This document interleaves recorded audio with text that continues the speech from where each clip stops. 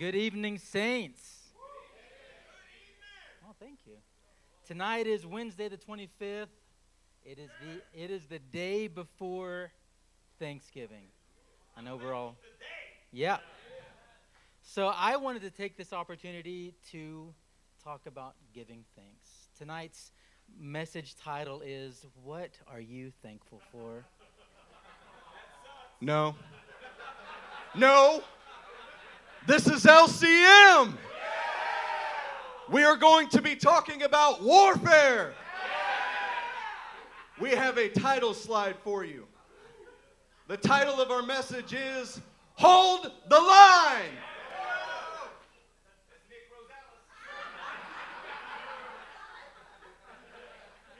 You know what, Treaster? I actually like that sermon title better than what I had, so let's go with that.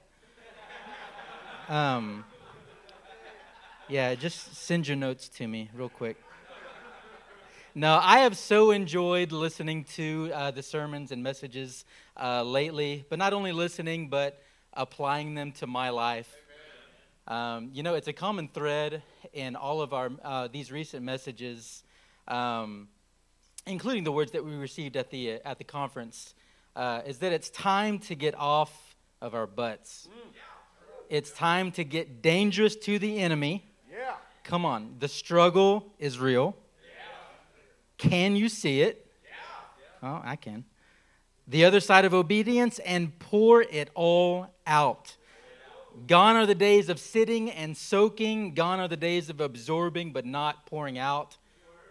Man, I'm part of the Swan team now. Yeah. I've got responsibilities. You know, Floor was in actually the nursery for that service, and I was like, babe, you're a part of the Swan team now. And she was like, finally.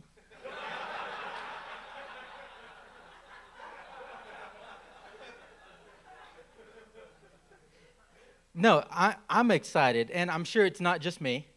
I'm sure I'm not the only one that feels this way. See, because something has been deeply embedded in my life that I've really had to relearn. It's the idea of holding the line. Now, holding the line sounds like a good thing, right? Man, we got to hold the line. Hold, brothers! Right? But if we think about this for just a second, let's think about the implications about what that actually means to hold the line. See, because our pastors are pushing us towards something, and it sure as heck ain't safety. But I wanted to dig into this a little bit more, and let's look at the type of characteristics that define our God. Y'all ready to get in the Word? Yeah. Turn to Isaiah 42, verse 13, and say, hold the line when you get there. Hold the line. Hold the line. Hold the line. Hold the line. Hold the line. Hold the line. Isaiah 42:13 says, the Lord will march out like a mighty man. Yeah. Say, like a mighty man. Like a mighty man. Like a warrior, he will stir up his zeal. With a shout, he will raise the battle cry. Everyone, raise up a battle cry. Yeah! And will triumph over his enemies. Man, that is a good description of our God, isn't it? It is. Exodus 15:3 says, the Lord is a warrior. That is the core function of his character. That is who he is. He is a warrior. Here Isaiah is presenting God as a Savior who will march out. Man, it's good to have a Savior, isn't it? Yeah. In your darkest time of need, you need a Savior who will march out. But here, he will march out is future tense. It is not exactly like this in Hebrew, though. When you dig into the Hebrew, you find out it is in an imperfect tense. Perfect. Now, I know only about 2 of you, and Baj is 1.5, knows what an imperfect tense is. Which means it is a continuous action that hasn't or won't be completed. It's something that is not finished yet. For example, in English, I ate an apple is perfect. I was eating an apple is not perfect, it's imperfect. It means I still have more apple to eat. When it says God will march out, it is something that has not been finished, something that won't be finished, and it is actually meaning that it is a continuous action that is ongoing. Now, other translations illustrate this notion. While some say he will march out, others say the Lord is marching out. Come on, the Lord is marching out. That means he is a God who is continuously marching to war. He never stops. He is in a constant state of marching to war all of the time, always. Even while we're sitting around eating turkey on Thanksgiving, God is marching to war. Which kind of begs a question. What does it mean that the Lord is or will march? Does he have feet that are actually going to hit the ground? Will Yahweh Tsabaoth literally set foot on earth? Let's turn to Psalm 103, verse 19 through 22, and we're going to see how the Lord does this. Hold the line. Hold the line. Hold the line. Hold the line. Hold that line. All right, starting in verse 19. The Lord has established his throne in heaven, and his kingdom rules over all. Praise the Lord, you his angels, you mighty ones who do his bidding, who obey his word. Praise the Lord, all his heavenly host, you his servants who do his will. Praise the Lord, all his works everywhere in his dominion. So here we can see clearly that God's throne is in heaven, but his dominion does not stop there. That is only where it begins. His dominion stretches from the heavens down to the earth. He directs both the hosts in heaven and the hosts on the earth. And both of those are continually at war. You know, whenever I read the word hosts here, for some reason, I hearken back to the night of Jesus' birth. All the hosts of heaven were in audience and they were praising. No, host here is battle formations.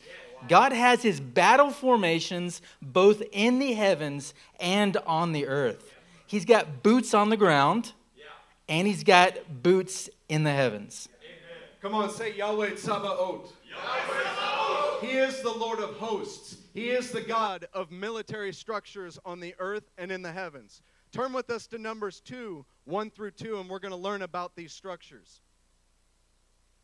Numbers 2, verse 1 says, The Lord said to Moses and Aaron, The Israelites are to camp around the tent of meeting, some distance from it, each man under his standard with the banners of his family. Look, one nation that God chooses to do his will on earth. What's that nation? Israel. They were told to camp around the tent of meeting in specific formations. They had very specific formations that they were told to always camp in and to always march in. There were 12 tribes grouped into 4 divisions. Each division had a standard. We've read about that.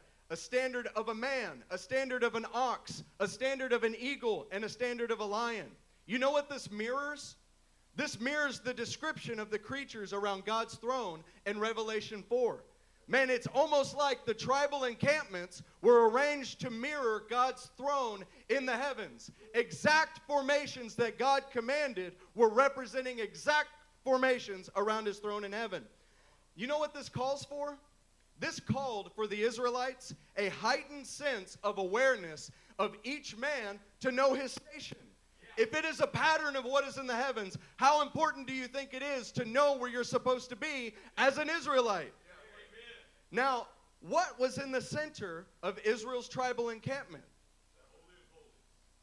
The Holy of Holies, the holy place, but more specifically, what was in the middle of that? The Ark of God's covenant. Let's turn to Exodus 25, verse 20, and hear how God describes how his ark is to be constructed. You know, I like hearing about Treaster talking about formations and the specific situation that the Lord had placed the Israelites in, because our God is a God of strategy and a God of order, and he's got a plan. And so we looked at the formation of the tribes of Israel, but I want to go a little bit deeper and look at the actual Ark of the Covenant that stood in its center. So we're starting in verse 20, and this is describing the Ark. The cherubim are to have their wings spread upward, overshadowing the cover with them. The cherubim are to face each other, looking toward the cover. Place the cover on top of the Ark and put in the Ark the testimony, which I will give you. There, above the cover, between the two cherubim that are over the Ark of the testimony, I will meet with you and give you all my commands for the Israelites. So God is saying that he is going to meet them on top of the Ark of the Covenant. And we see these cherubim. Guys, this is throne language. And with these cherubim, the idea that God's trying to put into their minds is that I am a God of movement and power and advancing. You know, we've all seen the Indiana Jones, and we have a good idea about what the Ark looks like. But whenever the Israelites heard this, they knew that it signified power and advancing, intimidation, movement, royalty. This is where the king would meet with his subjects, and he would do it while he was sitting on the throne. Let's turn to Numbers 10:35 through 36, and you're going to hear Moses speaking about the ark and what he said. In verse 35, whenever the ark set out, you see how it's moving, how it's going out? Whenever it set out, Moses said, "Rise up, O Lord." He didn't say, "Rise up, O ark." He didn't say, "Rise up, O golden box with things in it." He said, "Rise up, O Lord. May your enemies be scattered. May your foes flee before you." Whenever it came to rest, he said, "Return, O Lord, to the countless thousands of Israel." Now think about that for a second. The ark would go before Israel in battle, and Israel would follow in formation. The ark would go first during the Jordan crossing. The ark would go first in the battle of Jericho. When the ark went out, Moses knew that God was enthroned on the ark, going out to battle with them as commander. He knew that God was stationed right there on his throne, and when the ark was going out, God is literally marching. When the people marched behind God's throne, God marched with them because they were in exact formations that God had put them in. In other words, whenever they march and God's throne is right there amongst them, God is marching with them. You know what that looks like in our church? When we are praying through the tabernacle in specific formations as a body, God is marching with us as well. Amen. One of the things that I found to be particularly interesting was something that Wade and Eric have touched on in the past, is that every single direction that God's throne moves is going to be moving forward. He's always advancing. Whenever the Lord's throne is moving east, it's moving forward. West, south, north, always forward. Not only does it move, but it also moves in a specific manner. Let's go to Psalms 18. Let's start in verse 10.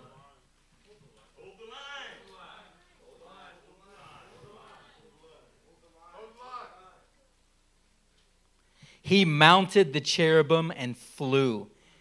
He soared on the wings of the wind. He made darkness his covering, his canopy around him, the dark rain clouds of the sky. Let's hold here for just a minute. We don't usually think about darkness and our God. So why is he having this descriptor for his throne? Darkness is his covering. It's because it's intimidating. This is a man, this is the God of the universe going to war, and he's doing it in a fashion that's going to bring destruction, chaos, and intimidation to his enemies. Let's continue in verse 12. Out of the brightness of his presence, clouds advanced with hailstones and bolts of lightning. Again, more destructive language. The Lord thundered from heaven. The voice of the Most High resounded. He shot his arrows and scattered the enemies. Great bolts of lightning routed them. Man, that is a war cry. That is dangerous. That is destructive. That is intimidating. That's our God's throne. Amen. Now, is this throne on heaven or on earth? Yes. Both. See, God is enthroned between the cherubim, and when he goes to war, it's when he's seated on his throne. See, these descriptors sound less and less like a throne and more like a war chariot. And that's how the Israelites understood it. It's not a stationary seat. And on earth, the Ark of the Covenant is a pattern of what we're seeing reflected in the heavenly realm. That's why the Israelites always carried it first into battle, because they saw it as an intimidating, destructive, chaotic chariot. When the ark sets out, God is marching out, and his divisions are in formation right behind him. Now, with that kind of imagery behind the ark, when the ark is moving out, God is literally enthroned between the cherubim on the ark. Man, it was the duty of every Israelite to constantly be in battle formation. How important is it when the ark is going out that the people are very conscious about where their positioning is? They had to be in the right standard according to the right family. Now, God's throne was constantly on the move. That creates more pressure. When God's always marching out to war, the Israelites always have to be focused. Am I in right order? Am I in the right position? Am I right exactly where God told me to be? Now, where this carries throughout history, God led his people through the desert. They were fighting Amalekites on the way. They fought Og of Bashan on the way, and countless other enemies they encountered. Now, God told the Israelites that when they were going into the land, they were going to fight once they got there.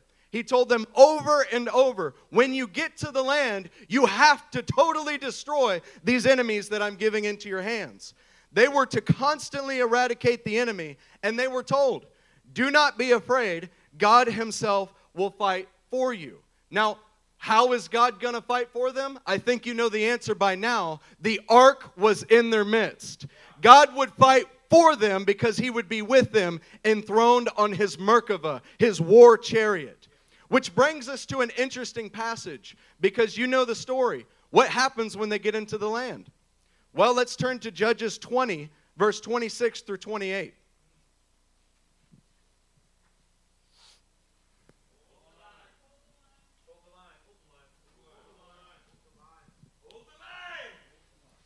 So we're in Judges now. We're in the 20th chapter. And just as a backdrop, I want you to keep in mind that this is generations after Joshua. This is generations after Joshua effectively used the ark to conquer his enemies. Let's start in verse 26. Then the Israelites, all the people, went up to Bethel, and there sat weeping before the Lord. They fasted that day until evening and presented burnt offerings and fellowship offerings to the Lord. And the Israelites inquired of the Lord. In those days the ark of the covenant of God was there, with Phinehas, son of Eleazar, the son of Aaron, ministering before it. They asked, shall we go up to battle with Benjamin, our brother, or not? See, something that's significant about this passage is that it's one of the last times, if not the last time, that the ark is ever moved. This is a situation where Israel has gotten comfortable in the land, and people are settling in, and they're no longer advancing. They're no longer conquering. They're no longer wiping out the enemies that God has demanded that they wipe out. And we get into a situation where them getting settled created a problem in Israel, and that problem was Benjamin. So rather than advancing the kingdom, rather than advancing the military campaign, rather than advancing God's will on the earth, they've got to do some house cleaning. They've got to use the Ark of the Covenant to go after Benjamin, who's done horrific things, by the way. But it's the situation where they were more concerned about holding the line in their national borders. We're just going to stay safe, instead of advancing the kingdom of God. And now they're consulting God's war chariot to fight against their brothers. You see, this is what is so dangerous about our understanding of holding the line. What does hold the line really mean? Well, the American church has taken it to mean just don't sin. How many times in all the other previous churches that you've been to, you're like, man, how you doing, brother? Oh, I'm just trying to hold the line. It is self-righteousness that changes the way that they interact with the God who is constantly at war. Holding the line has turned into just don't sin. Just do not mess up. Just do not simply do anything wrong.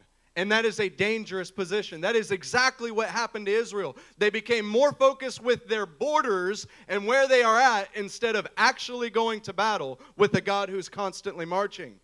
Now let's ask a question.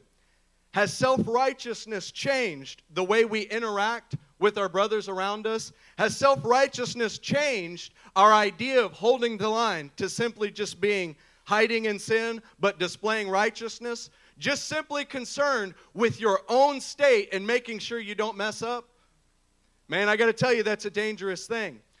Romans 10, verse 3 through 4 says, since they did not know the righteousness that comes from God and sought to establish their own, they did not submit to God's righteousness. Look, in the days of Judges, which we just read from, it says everyone did what was right in their own eyes. They became their own idea of righteousness instead of what God says is righteousness.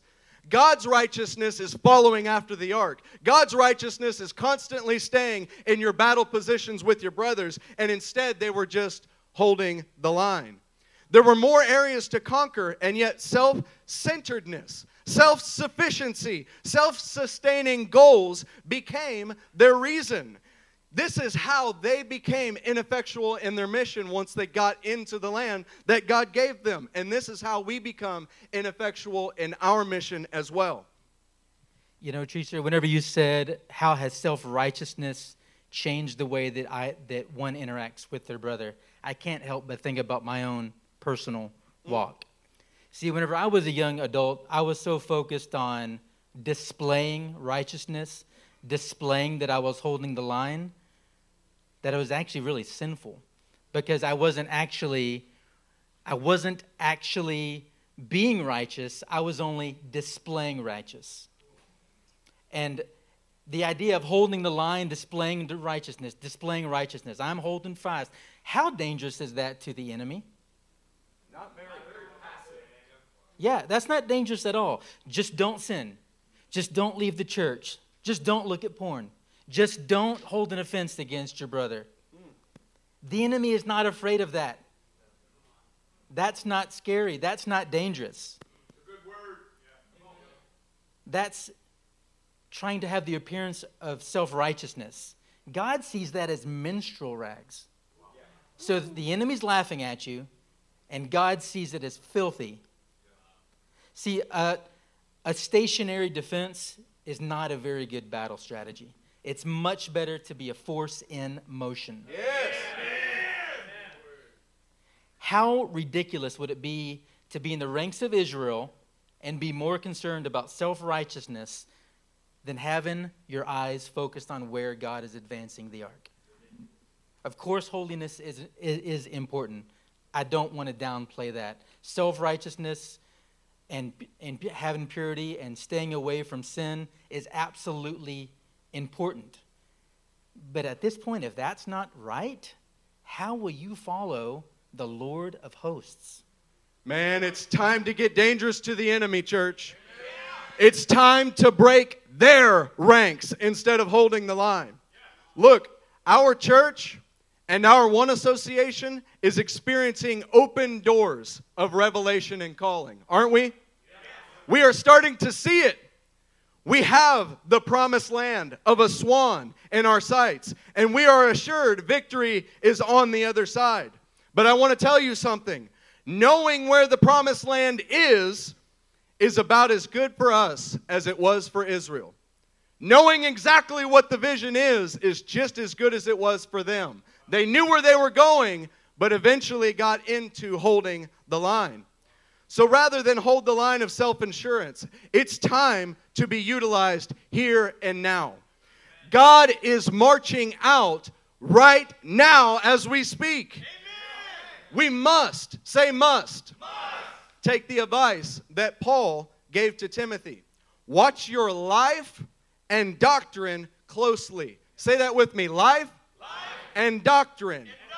Your position and the Word of God closely so that those around you can advance. Let's dig into how we relate to the Word as a weapon and our lives in a correct position. All right, so this is going to be fun. Let's go to 2 Timothy 3. We'll start in verse 16. Hold the line. Hold the line. Advance the line.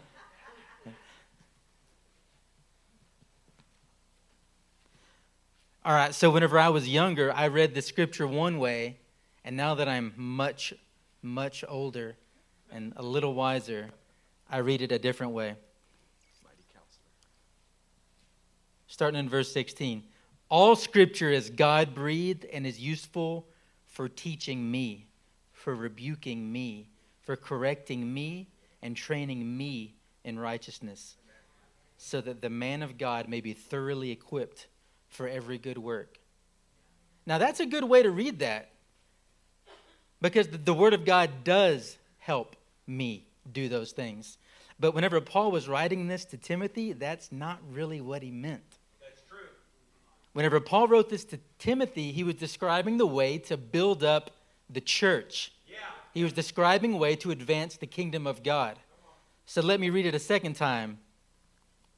All scripture is God-breathed and is useful for teaching your brother, for rebuking your brother, for correcting and training your brother in righteousness, so that that man of God may be thoroughly equipped for every good work. Amen. See, whenever it's all on you're missing out on half of the effectiveness of the scripture. See, somehow we think that if we just maintain a stoic posture, that's somehow advancing the kingdom of God. Why do we continue to delude ourselves into thinking that abstaining from gossip, abstaining from anger, abstaining from stirring up dissension, abstaining from clicking on lustful things, abstaining from carrying offense, abstaining from drunkenness, pride, envy, jealousy, is somehow helping you reach the lost in your workplace? It's not. If that is your only focus, my friend, you haven't even made it out of the barracks. You're still trying to get your armor fastened. See, the scripture is a weapon that is supposed to be used in advancing the battle, not holding the line. Because God's throne is always moving. Why do we think that we can stay the same? In fact, Hebrews 4:12 says the Word of God is living and active. It's active. We must be active. Amen. See, this is how we use the weapons God has given us. And to be honest, have most of us at times become so self-centered that the only reason we read the Word is about us and for us? It happens all the time. We think we're having a bad day and we think if we could just get in the Word, we might feel a little bit better. Because, we haven't done that in a couple weeks and this might actually make me feel better about myself. When instead the Word is given to you as a weapon for your advancement, but much more than that, for you to help advance the brothers around you. Amen. That is how we use the weapons God has given us. Now, of course, using your weapons doesn't just happen at any given moment in time. Using your weapons has to be confined in the boundaries God given you. Let's talk about your position for a second. Each Israelite was born into a specific family with a specific function. They did not get to choose what family they were born into.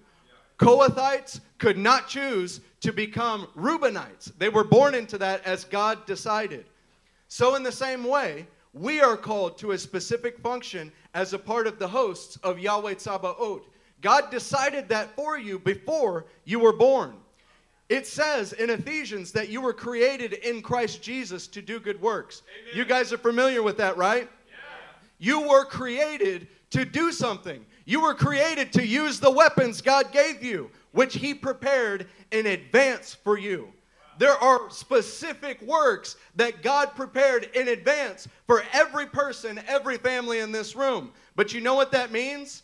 It means that that specific work that He prepared in advance has to be done within the specific station, the specific function, and the specific rank that God has given you to fall into. Those works are defined by that rank that God gives you. So you can't just do whatever you want if it is not totally determined by your specific function in the body. So we would say to you from the stage, the most important thing that you can seek God about is your function, your placement within the encampment of God. Because once you know your function, you can be secure in your role. Everybody say secure. Man, how good would it be to actually be secure about where we're at? Man, I need a little bit of that, don't you? Yep. In Acts class, we learn about the fist of God. That's good stuff, ain't it? Yeah. We learn about the fivefold ministries that make up the church. And understanding what you are called to, what your mezuzah is, strengthens your effectiveness in the kingdom. Why do you think it's so important that we teach on it so much? Because when you understand these things, you are secure and strengthened in what God is calling you to do. Now, we see many times young men and women come into the church thinking their calling's one thing. I was one of them. I thought my calling was something totally different.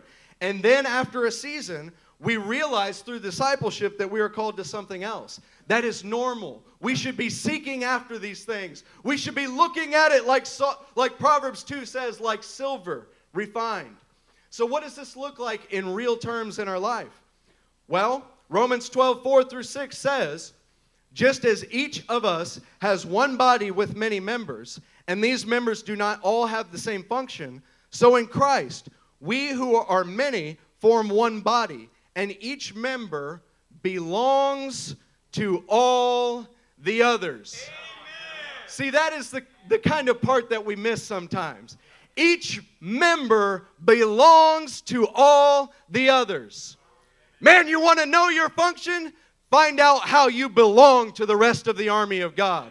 Find out how you belong to this house and the mission God has given this house.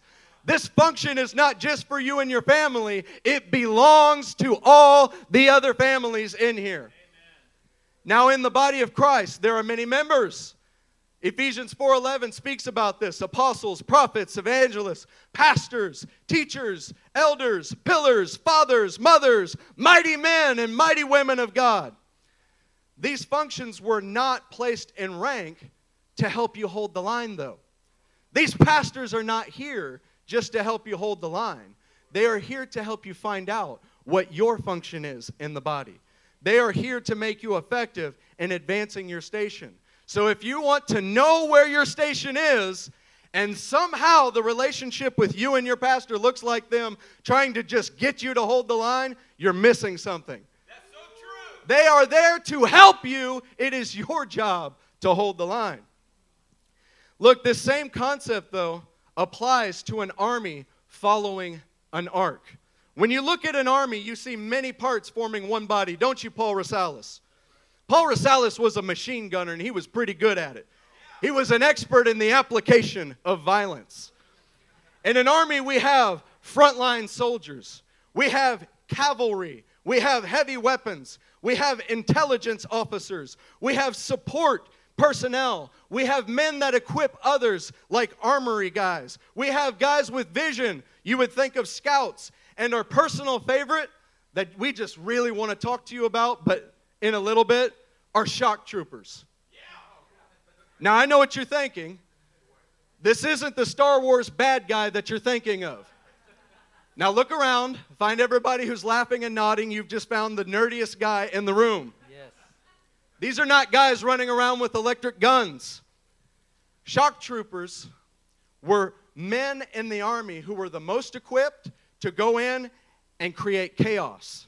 These guys were utilized to break the enemy lines. Not hold the lines, break the enemy lines. They were utilized to cause complete and utter chaos in the enemy encampment and to break their ranks. This would be the equivalent to the berserker role in ancient warfare. I don't know if you guys are fans of the History Channel, but if you've ever seen the Berserker series, man, those are the guys that do the damage, aren't they? Yeah, so with all these roles that Treaster just listed that are part of the military unit, how important is it to know what your role is? That's important. Very important. See, soldiers who win are the ones that know where they stand, how to advance, instead of just holding the line and doing nothing. See, I often find myself, I'm going about my day, and I'm thinking, yeah, I'm being used. I'm working within my mezuzah. I'm doing this or I'm doing that, and I'm not really seeking the face of God about my actions during the day and the conversations that I have with people. And do you know what I do? I pray, God, just be with me. Just be with me. How selfish is that? God has called us to be a part of his military campaign to advance his kingdom. If I don't seek what that is, and I'm doing my own thing over here, and I'm like, hey, God, be with me. No. I need to be in with him, because if I'm with him, he is with me. That's how it works. But I want to drive this point home a little bit. Let's go to Isaiah 41. We'll start in verse 10.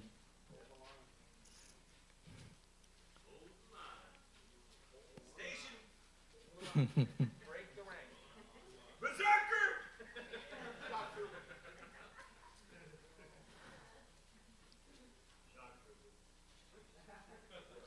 Shock trooper.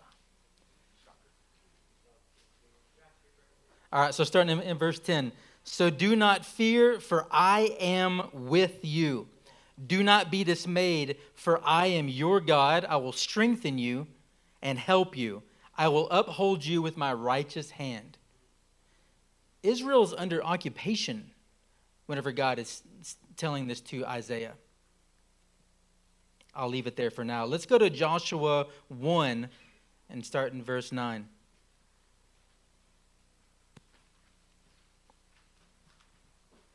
Shock trooper! Shock trooper!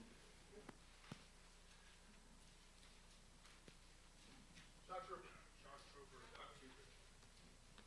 Verse 9, have I not commanded you, be strong and courageous. Do not be terrified, do not be discouraged, for the Lord your God will be with you wherever you go. Now this is Joshua 1. So Joshua has not even started his military campaign yet.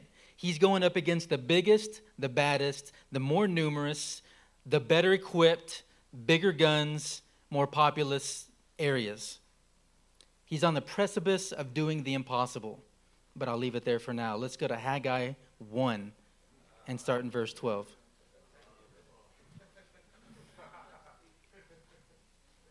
Get y'all sword skills sharpened.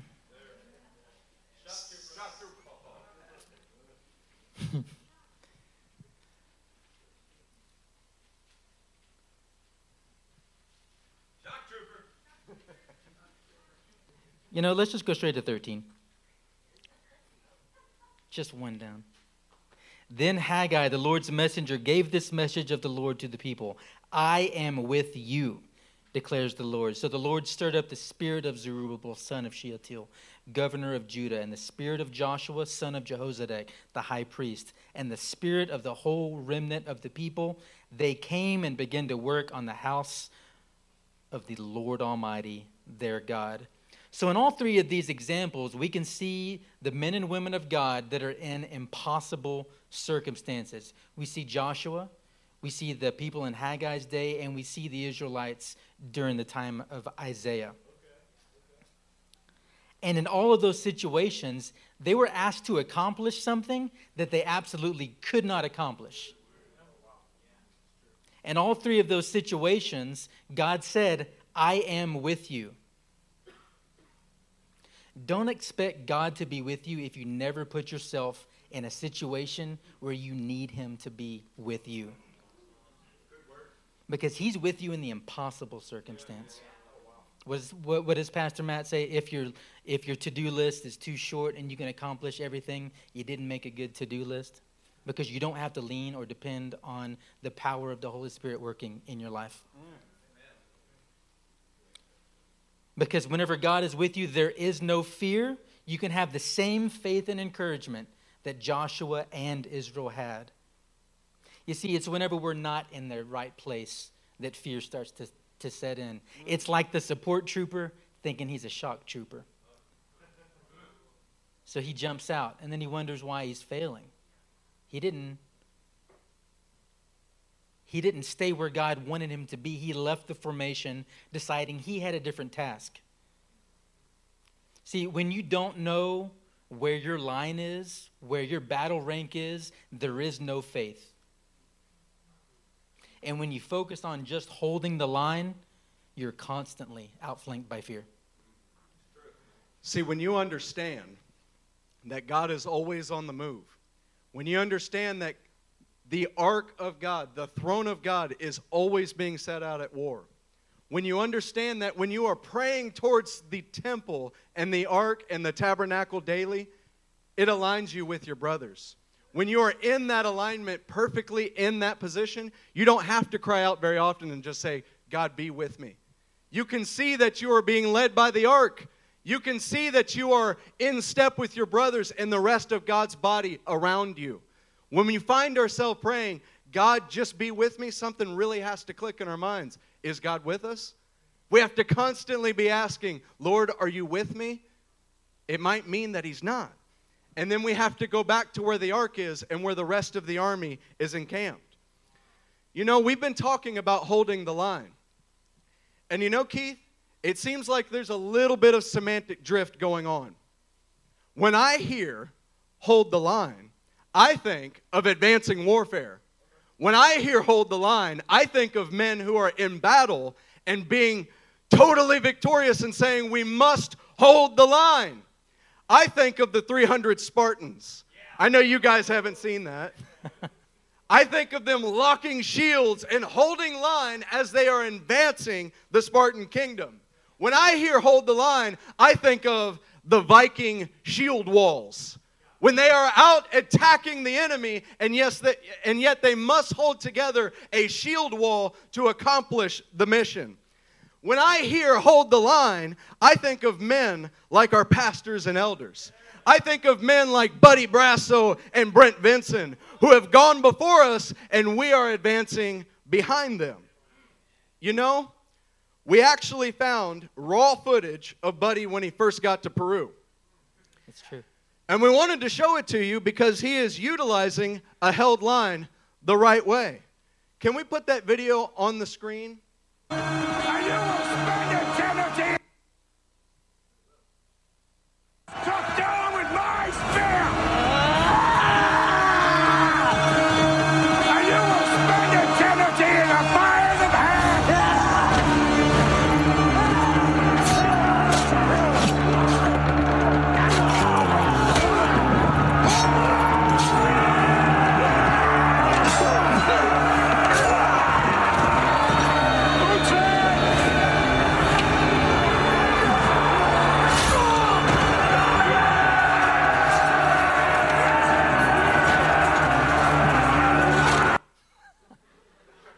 Now, do you see those men in the video holding the line?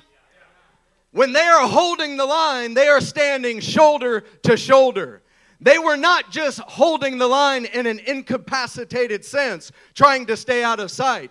No, holding the line to them meant get ready to advance. Holding the line to them meant standing shield by shield, shoulder to shoulder, ready for someone to create an opening in the enemy lines. Listen, if you take anything else from the Word of God tonight, we want you to remember this. Holding the line isn't just for you. Holding the line isn't just for you to stay pure and holy and to feel good about your own salvation. Holding the line is like what those men did. Holding up your shields, ready for a man to break open the way so you can pour in and break the enemy lines. I love this. I love the idea of a shock trooper. One of the first cultures that did that were the Vikings. They had 2 shield walls, and then these berserkers would come from the back lines, and guys at the back of the shield wall would just launch them right over the line. They didn't barely wear armor. All they had to do was cause enough chaos to create an opening in that shield wall, and then the line wedges in and isolates both sides. And that's exactly what men like Buddy Brasso, Eric Stevens, Matt Piro, Wade Sutherland, Brent Vincent are doing. They are being thrown into the enemy lines, and they need a line to be held that comes in right behind them. See, because what happens when the line doesn't support the breaker? See, he's left isolated. He's left trapped behind enemy lines. Matt said something a couple of Sundays ago that really stuck with me, and he only touched on it for a little bit, but it left something with me. He said this: every man of God faces 3 things. You've got the call, you've got the commitment, and you've got the climb. And then he went on to a different subject, but that stuck with me because how easy are those first 2? The call is exciting. Oh, man, I found an amazing church. I'm called here. I'm called to be used by God. That is exciting. I am motivated to do this. And so I'll make a commitment. Again, very easy. Yeah, I'm going to make this commitment. I was called. Now I'm going to commit. See, but that third one is where it gets difficult. And that's where most people fail. It's in the climb. Because what we do is it's kind of funny. We can't handle the climb, and so we break our commitment, but then we say, oh, I didn't hear the call. I'm called somewhere else now. See, the commitment and the call are easy. It's the climb. It is standing in the gap. It's standing on the line in formation with your brothers, with your sisters. We're supporting our breakers. We're supporting the men that God has put in our lives. And we do it even when it's hard. Because the climb is going to get hard. And then you're going to want to break your commitment. And you're probably going to want to blame it on the call. Because that's what most do. See, Matthew 22:14 says, many are called. But only those few are actually chosen. How important is it to hold the line, church? Not just to hold the line and making sure that you are being safe and not sinning, but to actually hold a firm line, shoulder to shoulder. That way, when the men of God that go before us reach into the regions of Aswan, they have a line right behind them.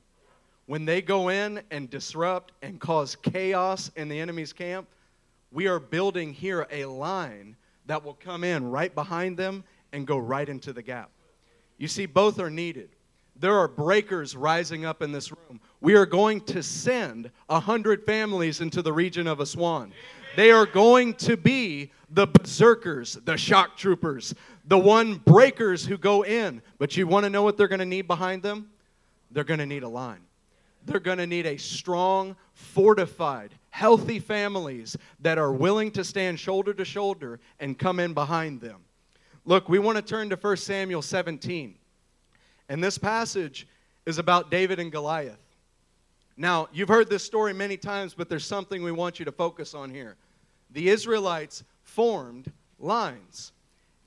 We want to show you how they held those lines. 1 Samuel 17 verse 1 says, now the Philistines gathered their forces for war and assembled at Soka in Judah. They pitched camp at Ephes Damim between Soka and Azekah. Saul and the Israelites assembled and camped in the valley of Elah and drew up their battle line to meet the Philistines.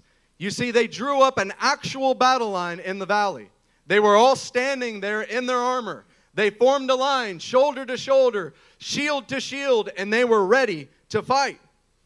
If you slide down to verse 10, you see, then the Philistines said, this day I defy the ranks of Israel.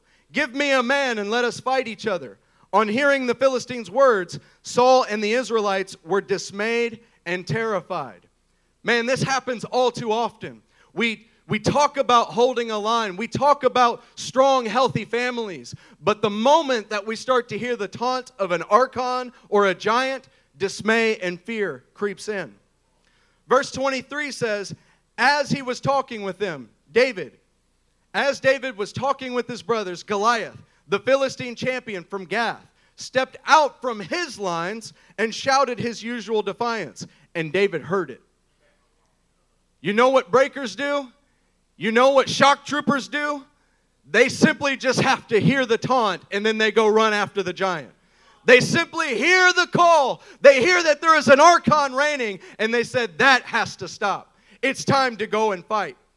In verse 24, when the Israelites saw the man, they all ran from him in great fear. This is not the way to hold a line. They all ran in great fear when they heard the giant taunting. Man, this is a terrible situation.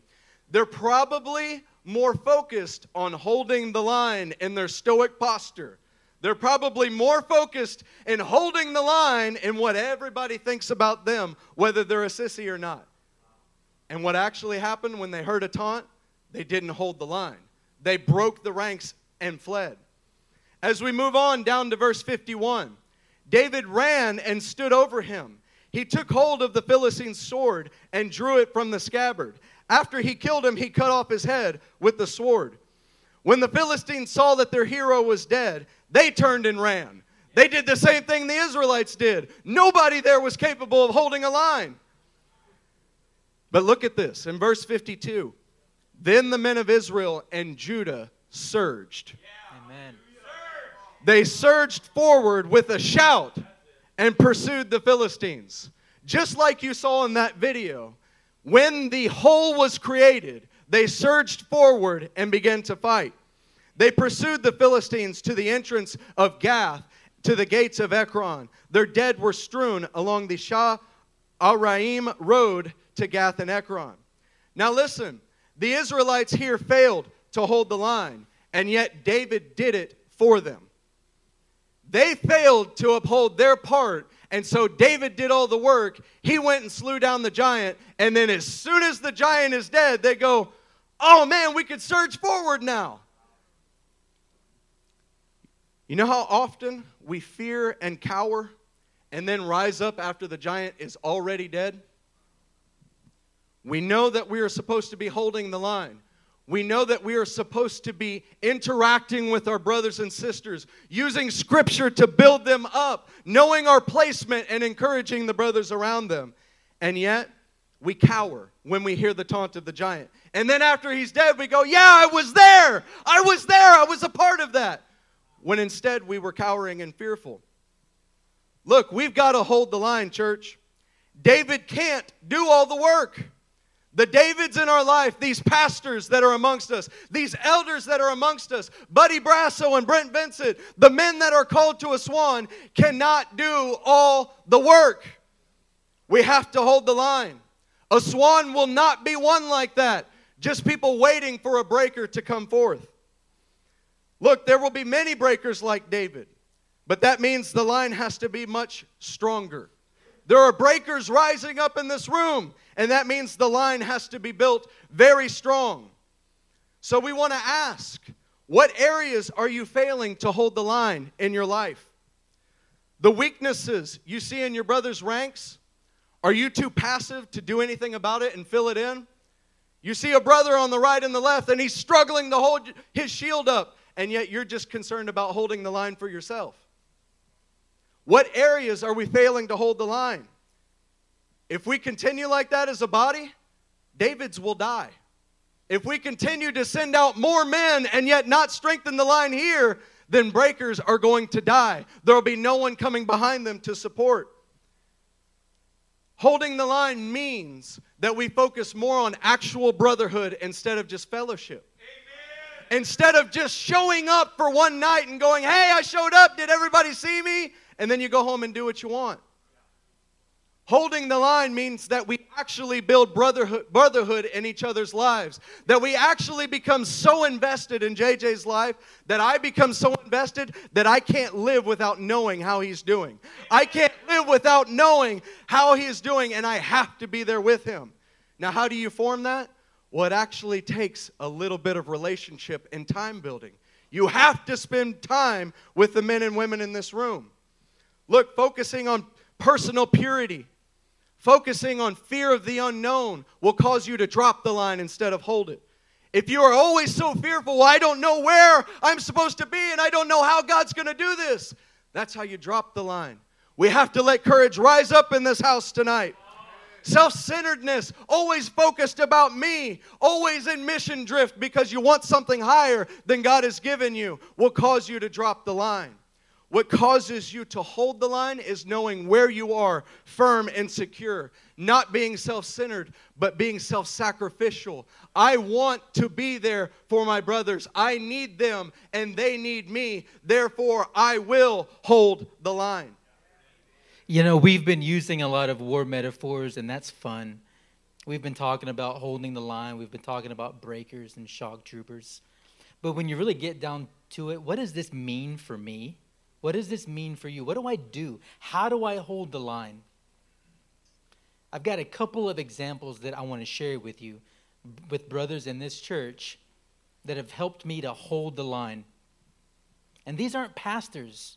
This is not me depending on the breakers, the shock troopers, the elders. These are just my friends. There was a situation where we were over at the kibbutz and Nick had a nice scripture string and just a little word about how to wash your wife in the Word. He had probably spent an hour and a half putting it all together, compiling it, writing it all down, and then 2 hours explaining it. And you know what? That stuck with me. I can't unlearn that. It's in my brain now. Amen. That's something that he did in his spare time for me for free.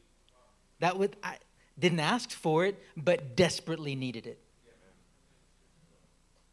There was a 2 weekends ago, my daughter Ivy asked me a question, and I really wanted to get a good answer because it was a deep theological question.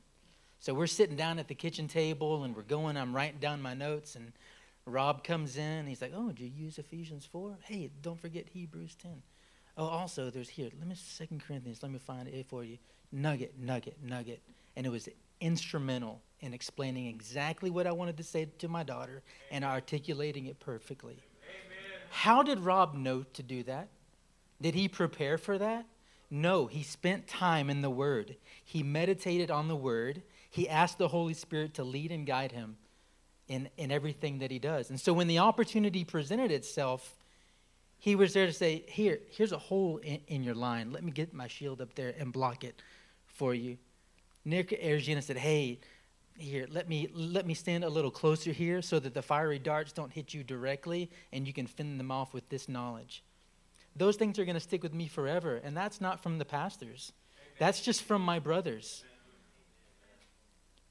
See, we can't do that if we don't have diligence in our daily discipline. We can't do those type of things that Nick did and Rob did if we're not in the Word, and not just being in the Word, but meditating on the Word and asking the Lord to have it affect our lives. We can't do that if we're not in real communion with the Holy Spirit. We can't do that if we're not implementing tabernacle prayer and effectiveness in God's kingdom. Amen. Let's go to 2 Corinthians 10, and we'll start in 13.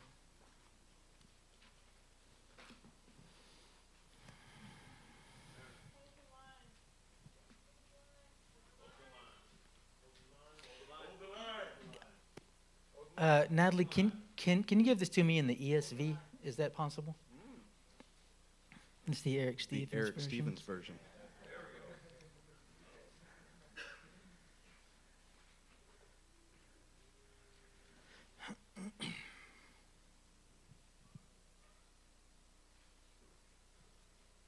Yes, I like this version.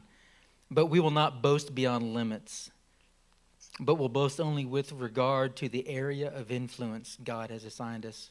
I'm just going to stop there. Area of influence. God has assigned you an area to influence. See, influence is an action verb. That's not a passive verb. That means you've actually got to do something. Paul was telling the Corinthians, it's understood. You have an area in which you must influence. Just like the way Nick influenced my family forever. For free. Amen. See, this goes beyond just holding the line for your brothers here, though. You know, this is just kind of the learning ground of where we're learning what it means to hold the line. Because the truth is, you're not only called to hold the line for your family, for your brothers, LCM, or even the One Association. You see, because the advancing that Yahweh is calling us to doesn't stop with the Aswan region. We are building a line that stretches the lengths of nations. Amen. And it's all in preparation for one thing. Now, this is our last scripture. We're going to move towards a close. Keith mentioned that we are all in preparation for one thing. We are holding a line. We're learning how to hold a line, how to be more concerned about our brothers than ourselves. And we're doing that because in some sense, it's kind of like practice. There is a final berserker that is coming upon the earth. And he's found in Micah 2:13. If we can put that in the NASB version.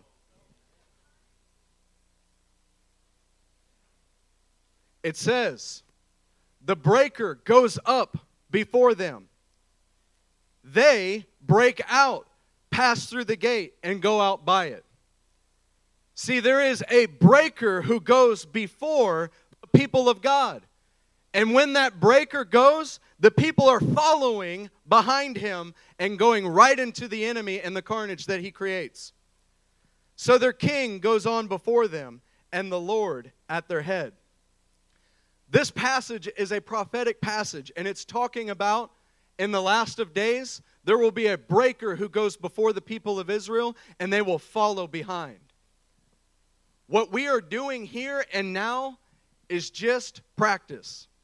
Because what's happening is we are doing it over and over and over until the last day when God himself will be the berserker and we will be following behind. The Lord is constantly marching out to battle. Say constantly. His war chariot has been moving forward since day one. Ever since Israel left Egypt, his ark has been moving, his throne has been moving all the way to you. And he's still moving now. And he is moving on every day to try to advance to this right here, to the last breaker breaking out, which will be himself. Every day he's reaching closer to his goal, when he will be the final breaker, the final berserker, the final shock trooper. You know what that means for us? It means it is incumbent upon us to hold the line. If we do not hold the line here, if we break ranks and run away like Israel did with Goliath, then we might not make it to that point.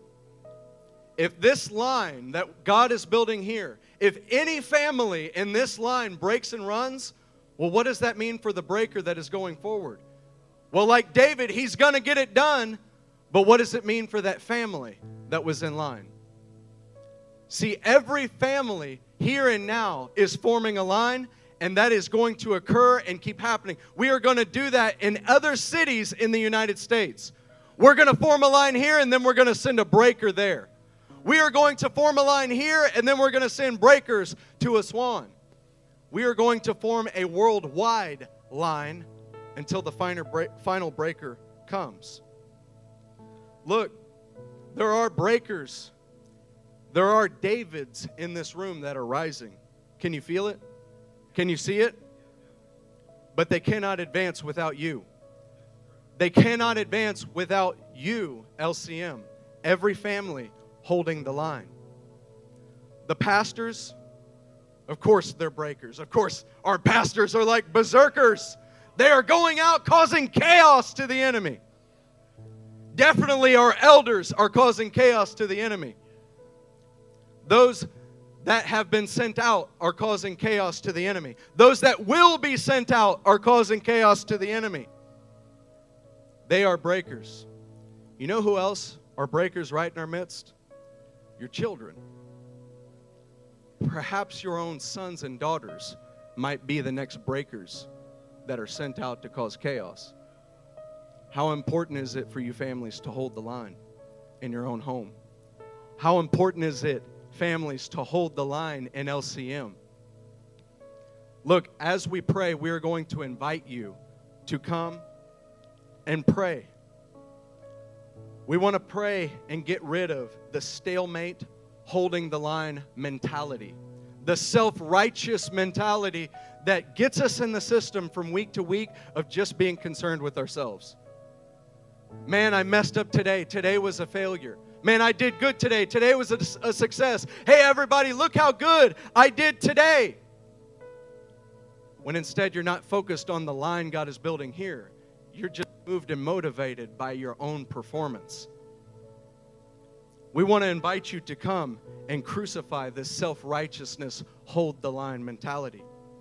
We want to invite you to come crucify the fear of missing out that causes you to go everywhere and try to do so many things that you might not actually be called to do. The kind of fear that causes you to just lose your mind. I have no idea what I'm called. Pastors, please help me with my mezuzah because I don't know. When instead, if you just have a little bit of courage, a little bit of determination, a little bit of faith, God will show you exactly where you're supposed to stand. We want to get rid of the me, mine, myself mentality that is all centered about us. The shallow vision that causes us to only see in front of us and not be able to see what God's doing on a bigger scale. If you are here in this house, it's because God's building a line here. If you are here in this house, it's because God has stationed you right next to other families. If you are here in this house, then it is not about you just coming and getting your fellowship time, not about you just getting your time in with the pastor so they can fix your problems. It is about you being joined in a line that will send breakers out. So as we stand, we want to ask the Lord to come into this room and show us the areas that we need to hold the line better. Mighty God, we thank you for what you're doing in this house. Lord, we ask you to show us, Father, Lord, how we can hold the line. Lord, you are the great breaker, but we want to form a line beside you. We want to be behind you going into the enemy's camp. Lord, help us deal with self-centeredness. Lord, help us deal with it so that we can go behind the breakers that you are sending.